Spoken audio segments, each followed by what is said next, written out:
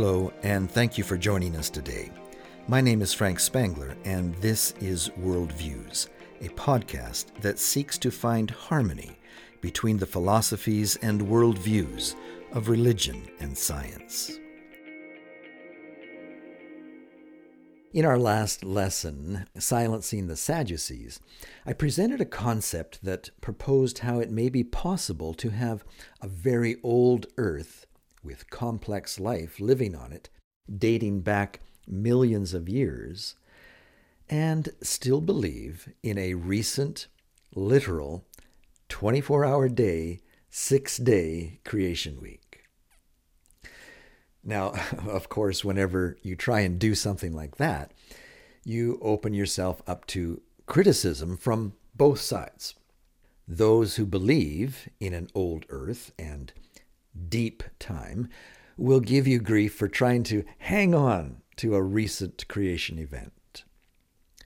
Those that believe in a young earth will accuse you of trying to accommodate evolution and disregarding the inspiration of the Bible, or making God a liar, or all three, as the case may be.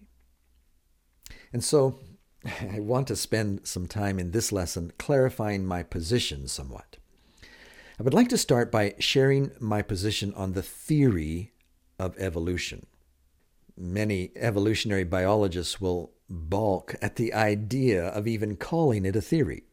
They will declare that there is now such overwhelming evidence that life on this earth evolved that it can no longer be called a theory, but should simply be called a fact. And indeed, that is how it is presented in most classrooms and biology textbooks. Personally, I find this to be quite the bait and switch. And it is not like I haven't given the theory a chance. I've read Darwin. I've read many books written by evolutionary biologists. And I have to say that I just did not find the arguments very convincing or satisfying. There is, of course, plenty of evidence that small changes or adaptations do take place in all living organisms all of the time. I don't think there are many, even in Christian communities, who disagree with that. It is how we have such an amazing diversity of plant and animal life on our planet. Everyone can easily see how with just a little guided selection from breeders, dogs and other animals can take on amazing differences in size and looks, and that it can be done in a very relatively small amount of time. Whether the changes are caused by small genetic mutations that may provide an organism with an advantage in a particular environment, or the random expressions of traits that were already built into the genome of the plant or animal that helps that life form to perform better in a new environment. These positive adaptations can allow the organism to survive longer and is thus more likely to pass these beneficial traits on to the next generation. Some biologists are now even suggesting the idea that pressures of a new environment might even trigger the expression of traits that will make the organism better able to survive. Traits that were already programmed into the genome of an organism, just not expressed before because there was no need for that trait prior to the migration to the new environment. I actually find that proposal most fascinating. To me, this kind of change has the fingerprints of an intelligent mind that programs contingency plans right into the genome of every creature. This makes change and adaptation not proof of naturalistic evolution at all, but rather evidence of an intelligent, wise, compassionate coder creator. If it is a small population that has become isolated from a larger population by a natural barrier caused by, say, a natural disaster, these changes can spread very rapidly through a population. In some cases, the changes may become so pronounced over time that even if the small population is somehow reunited with the original parent population, the two groups may have difficulty interbreeding, and they would now be designated by science as two separate species. When I studied this phenomena at my undergrad Bible college, we called this natural process microevolution. I'm not sure if that was the best term. I don't really see a lot of evolution going on in these kinds of adaptations. For me, the term evolution has a connotation of a system that grows or develops from a very simple form to a much more complex form over time. That one-celled organisms can, if given enough time, evolve to the wide variety of complex plant and animal life with all of the diverse body plans that we have on Earth today through random naturalistic processes alone. Unfortunately for the theory of evolution, there just is not a lot of evidence to support this kind of massive jumps in development taking place, either in nature today or as recorded by the fossil record. There are many examples of fossils that are determined to be millions of years old that are identical to life forms that are still with us today, showing us clear evidence that organisms tend to keep their basic forms over very long periods of time without any major change. There just seems to be in place some very strong laws of genetics or a general fixation of basic groups of organisms. So, while we do find plenty of evidence for a lot of lateral change and adaptations, there just is not much that has been found in the way of transitional forms from one major group of life to another. So, if lateral changes can be called evolution, then I suppose, yes, there's plenty of evidence for evolution. But after all is said and done, a dog is still a dog. A horse is still a horse, of course, and a finch is still just a finch. So rather than call these small adaptations microevolution, I prefer to call it simply speciation, or an organism's ability to adapt to new environments. I don't believe that most Christians have any issue at all with the evidence that we have for this kind of change or adaptation that we observe all around us.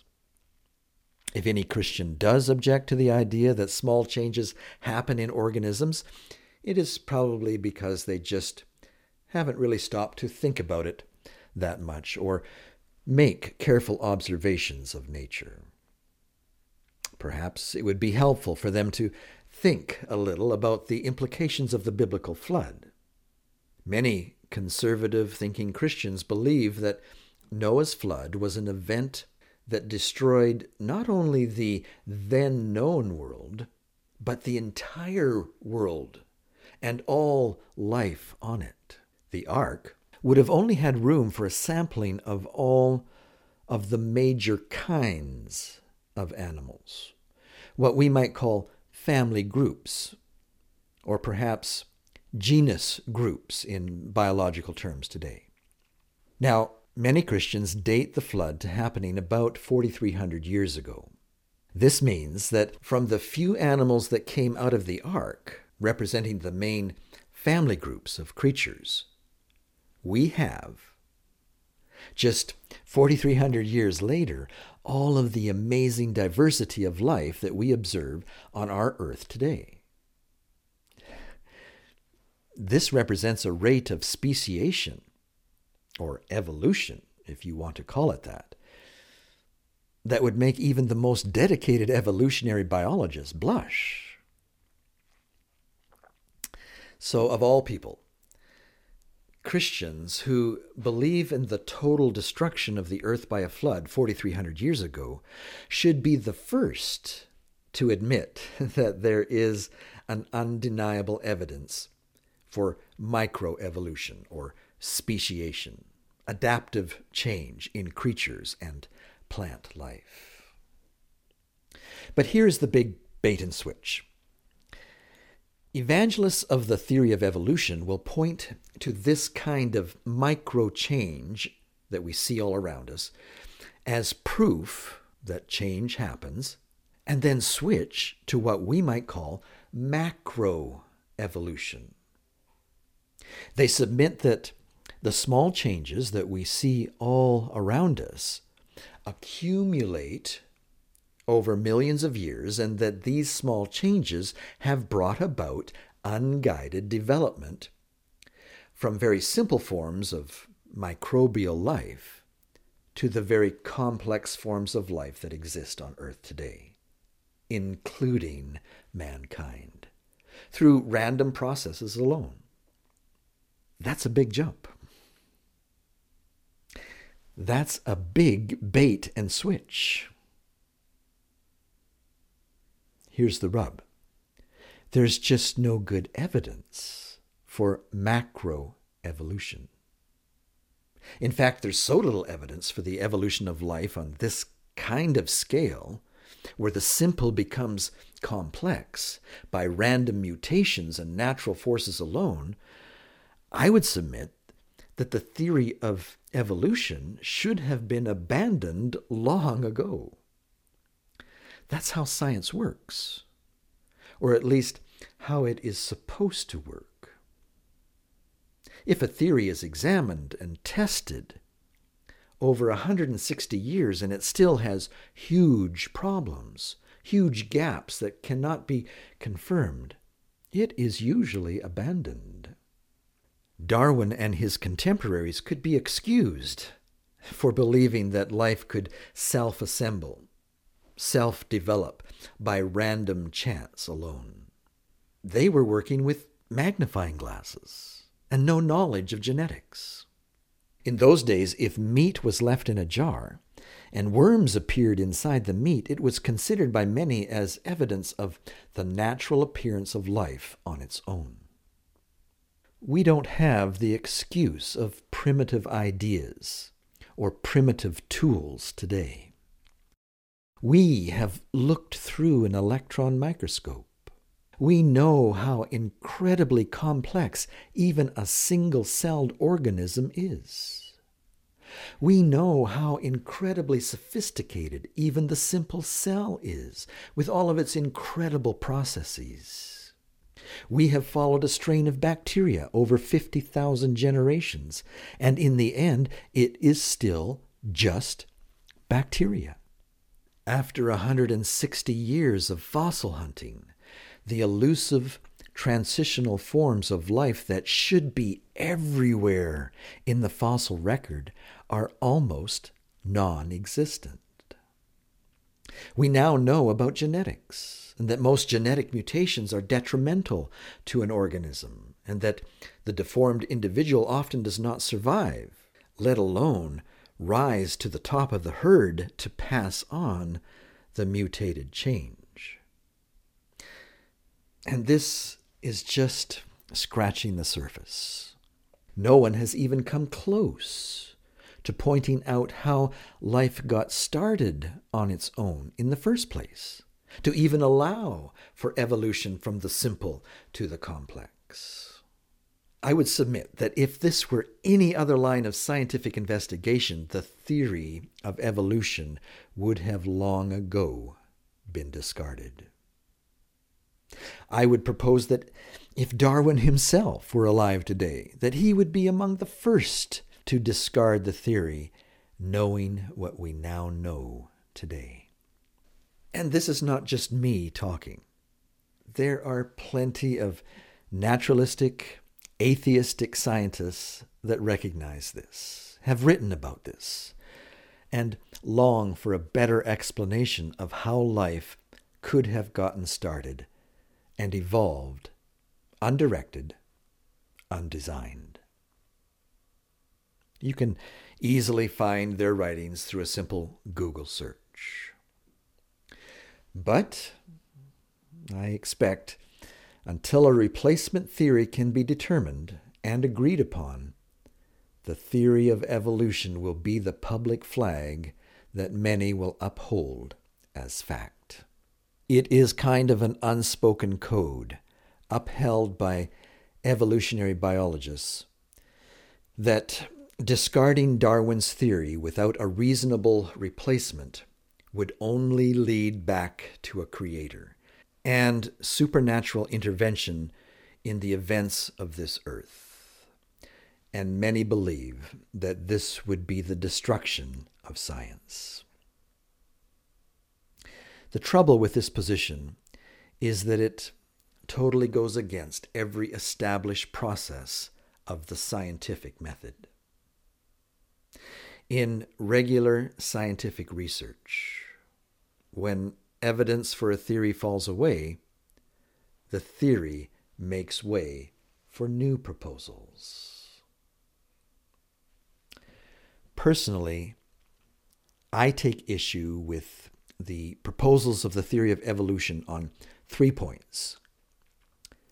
First of all, in order for the theory to work, you have to first have an environment that is conducive to life, that can sustain life, that is friendly for life.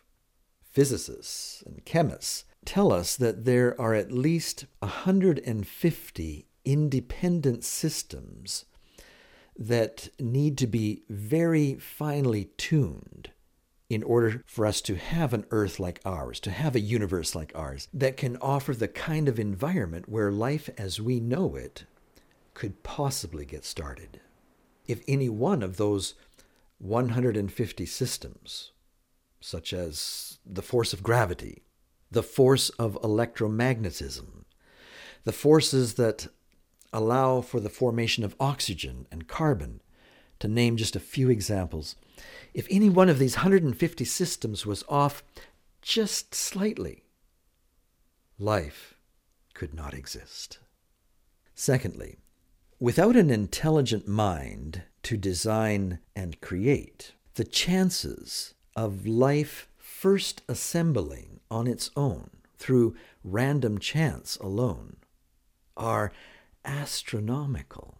This is further complicated by the fact that the self-assembled organism would need to come complete with the ability to replicate, or it would quickly die and the random process would need to start all over again.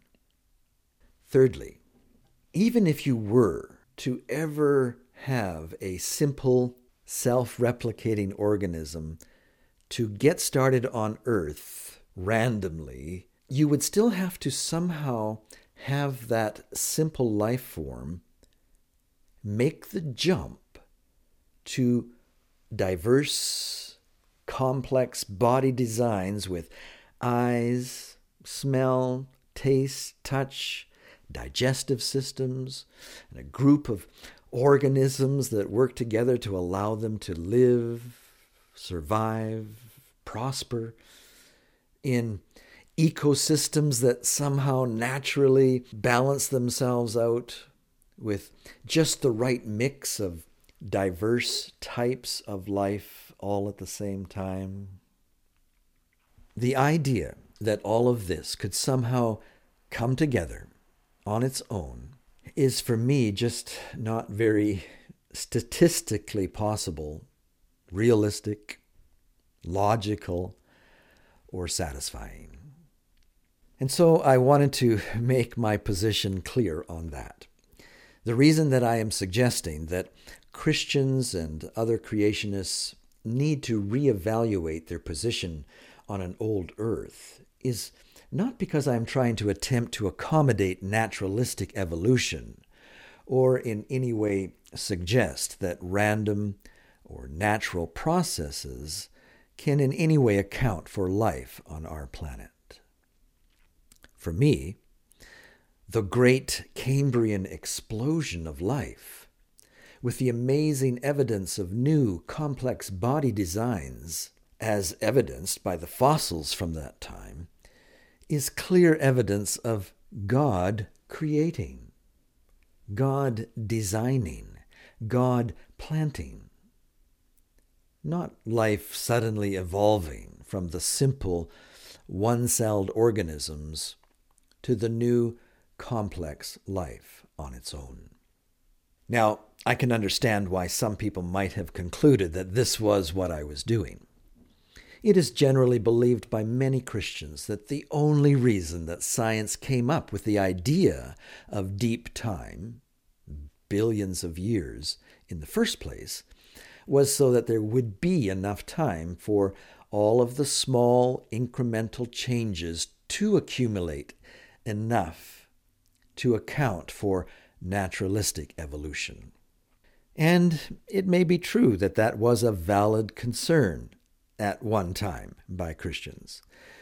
But it has long ago been recognized that 3.5 billion years is simply not enough time for life to get started on its own or develop naturalistically.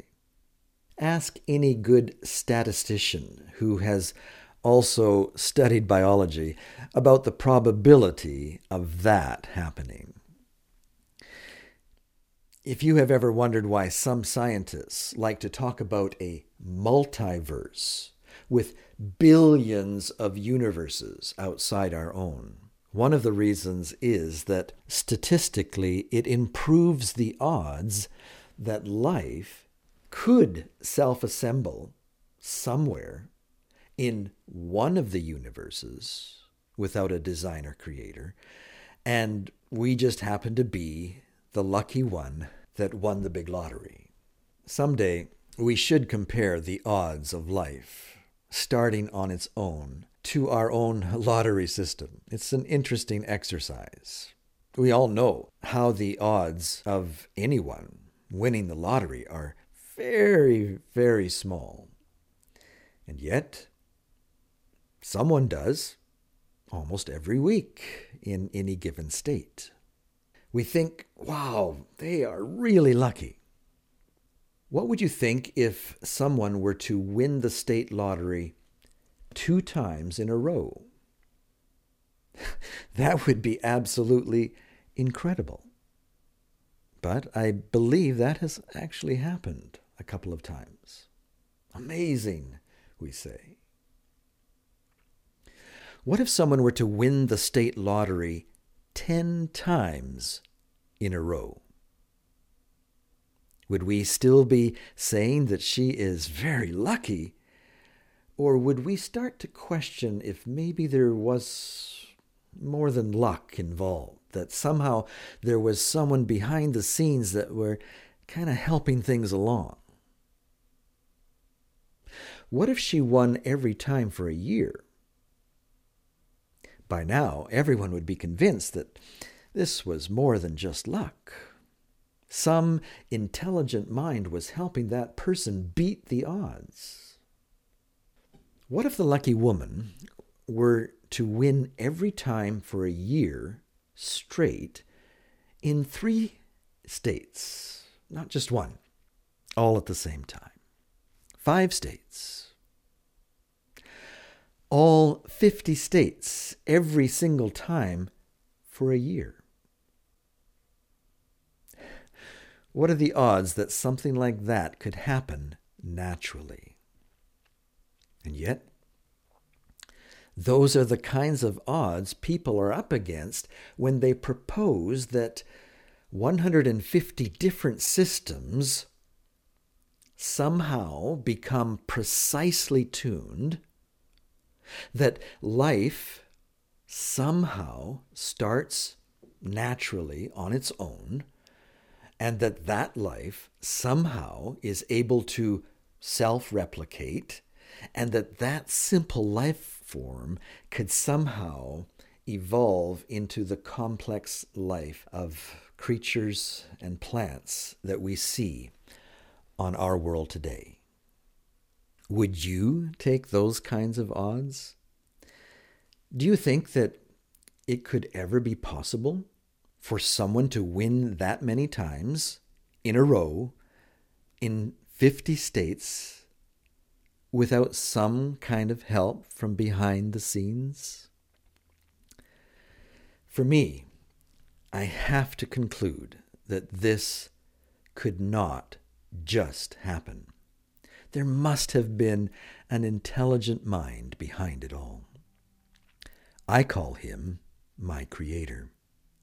I worship and honor him for his magnificent works.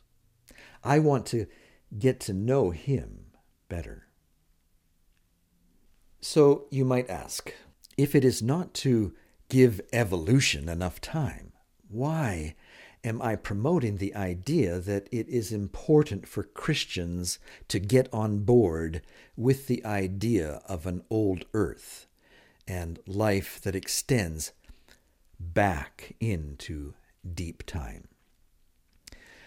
I believe that this is important because of all of the other branches of science that have, through various independent, dispassionate methods, determined that life has been on this planet for a very, very long time. I believe that if Christians want to stay relevant, believable, credible, trusted, that they need to come to terms with the reality of an old earth. The longer we put this off, the more ineffective we become in our gospel ministry.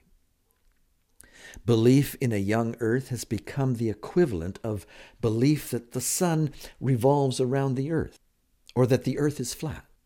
It makes Christianity out to be nothing more than some crazy conspiracy group. Imagine witnessing to your neighbors, introducing them to Jesus, inviting them into a relationship with him and fellowship with your church family, only to say in the end, and oh, by the way, if you want to join our group, you need to forget everything you know about science and start believing that the earth is only 6,000 years old. Say what? 6,000 years old? You're kidding me, right? I can hear them say.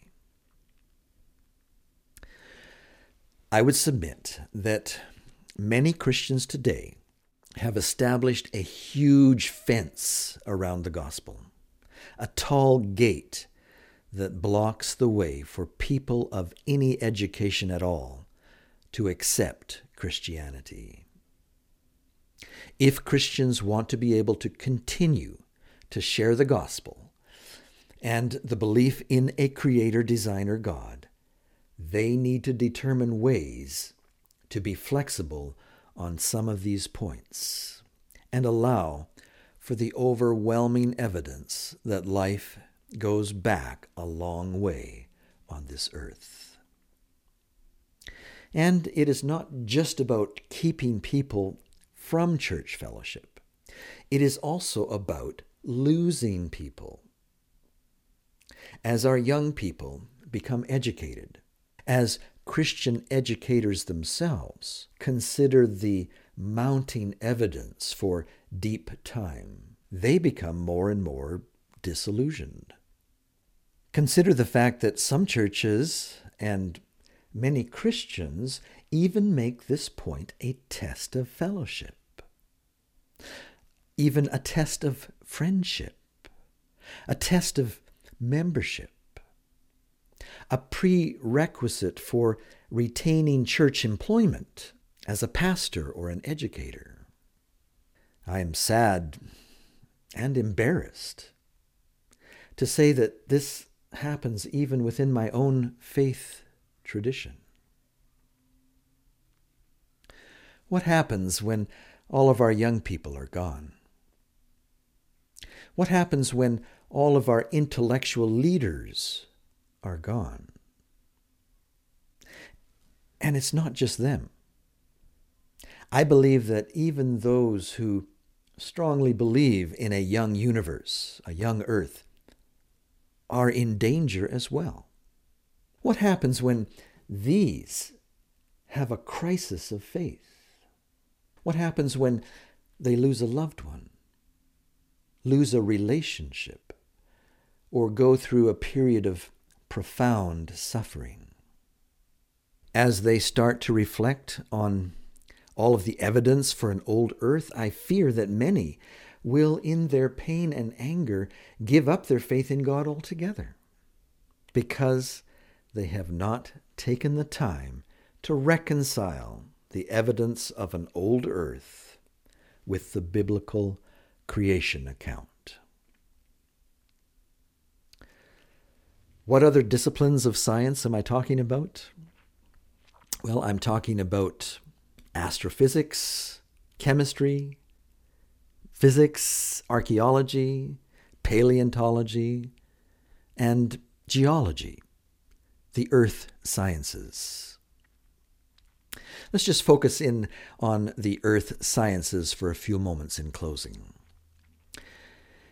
You know, when I was a young man attending my Bible college back in the late 70s, we used to try and cram the massive geological column and all of the worldwide deposits of sediments and biodeposits into a 6,000 to 10,000 year history. We were quite certain that the Genesis flood could account for all of these deposits and mountain building. We weren't too keen on the idea of dinosaurs living on the earth at the same time as people, but since we were convinced that the earth was only 6,000 years old, they must have been, somehow. Perhaps they were living on another continent. The theory of plate tectonics was still quite new in the 70s and had not yet really become a serious challenge to our confidence in a young earth. But only a few years would pass before the situation would begin to rapidly change. We'll no doubt have to spend some more time on this in future lessons, but as we close today, just consider with me a few points. Science has shown ample evidence of identical fossils of life and rock formations showing up on the shorelines of the continents of Africa and the shorelines of South America, clearly showing that at one point in time, these two continents were joined together and shared the same geology and fossil life. Careful measurements of the ocean floor of the Atlantic show that this continental drifting apart took about 140 million years of plate tectonic activity. This means that the fossils of plant and animal life that were present where the two land masses split apart are about 140 million years old. Some Christians are skeptical of radiometric dating techniques. Well, here we have, without using radiometric dating, evidence, clear evidence, of life on this earth that is 140 million years old. The science of geology gives us convincing evidence for multiple ice ages, multiple flipping of the magnetic poles, multiple mass extinction events, that continental drift has formed one large supercontinent on at least 3 separate occasions, and that in between all of these cycles of events, the ice ages, the flipping of the magnetic poles, the mass extinction events, the continental drifts that form huge supercontinents on at least 3 occasions, in between all of these cycles are massive amounts of time. The vast amount of biodeposits located under our land and shallow ocean beds are simply far too massive to have been deposited by one flood event, and that rather it represents millions of years of biological material being buried by many catastrophic events.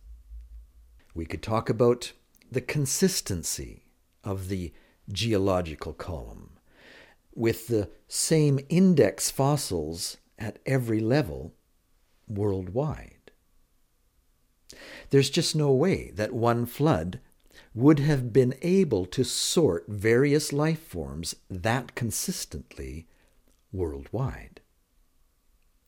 Engineers, no matter where they are working in the world, on land or offshore, when they are drilling for oil, can know exactly where they are at in the geological column based on the kinds of index fossils that are coming up in the drill core. To me, this could only be possible by having a very old Earth, where these various organisms were created, lived for a time, perhaps millions of years, and then went extinct, possibly by a mass extinction event that buried them in the sediment layer that makes them an index fossil for that time period. This pattern is repeated many times and gives our engineers of today the ability to know what level that they are at while looking for those wonderful pockets of biodeposits that give us the oil to run our world today. We could talk about radiometric dating techniques that independently and accurately date the rocks in which fossils of life are found to millions of years old. We could talk about ice core technology that is calibrated by known historic events that shows clear evidence of biological life dating back 100,000 years. Lake varves that contain evidence of life that date back 50,000 years. Carbon dating of human artifacts that date accurately back to as long as 50,000 years ago. We could go on. Much has been written about these things. It is easy to look up and do the research. My point is that with each passing year of field research by scientists who have no reason to try and prove long ages of life to accommodate evolution, because A, they're not evolutionary biologists, and B, millions of years are just not long enough anyways, are providing more and more evidence that life has been here for millions of years. As Christians who believe that life was designed and created by God through His Son Jesus Christ, we need to be on top of this evidence. We need to understand this evidence. We need to accept the reality of it and somehow accommodate it to our understanding of the Genesis account of creation and the nature of inspiration. We can no longer just bury our heads in the sand and hope that it all goes away. Well, actually, I suppose that might work for some. Some have a tenacity of faith that cannot be shaken, and may believe that it is better just to have a blind eye and a closed ear to this kind of evidence, and all will be fine. The problem is that it will not win our friends to Christ. It will not keep our beloved young people from leaving the church, and it will not safeguard the believer who faces a severe crisis of faith. I believe we need to develop a system of belief that accounts for deep time and life that stretches far back into that time. To fail to do so, in the light of what we know in 2020, I believe, goes against the gospel commission and is perhaps the most irresponsible thing that we as Christians could do in this generation. I want to thank you for taking your time to make it to the end of this presentation. If you found this helpful and would like to see more presentations like this that seek harmony between God's two great books, be sure to subscribe. If you know of a friend that might benefit from our presentations here at Worldviews, please share with them. May you be blessed in the contemplation of the mysteries of creation and our Creator. Until next time, I say farewell for now.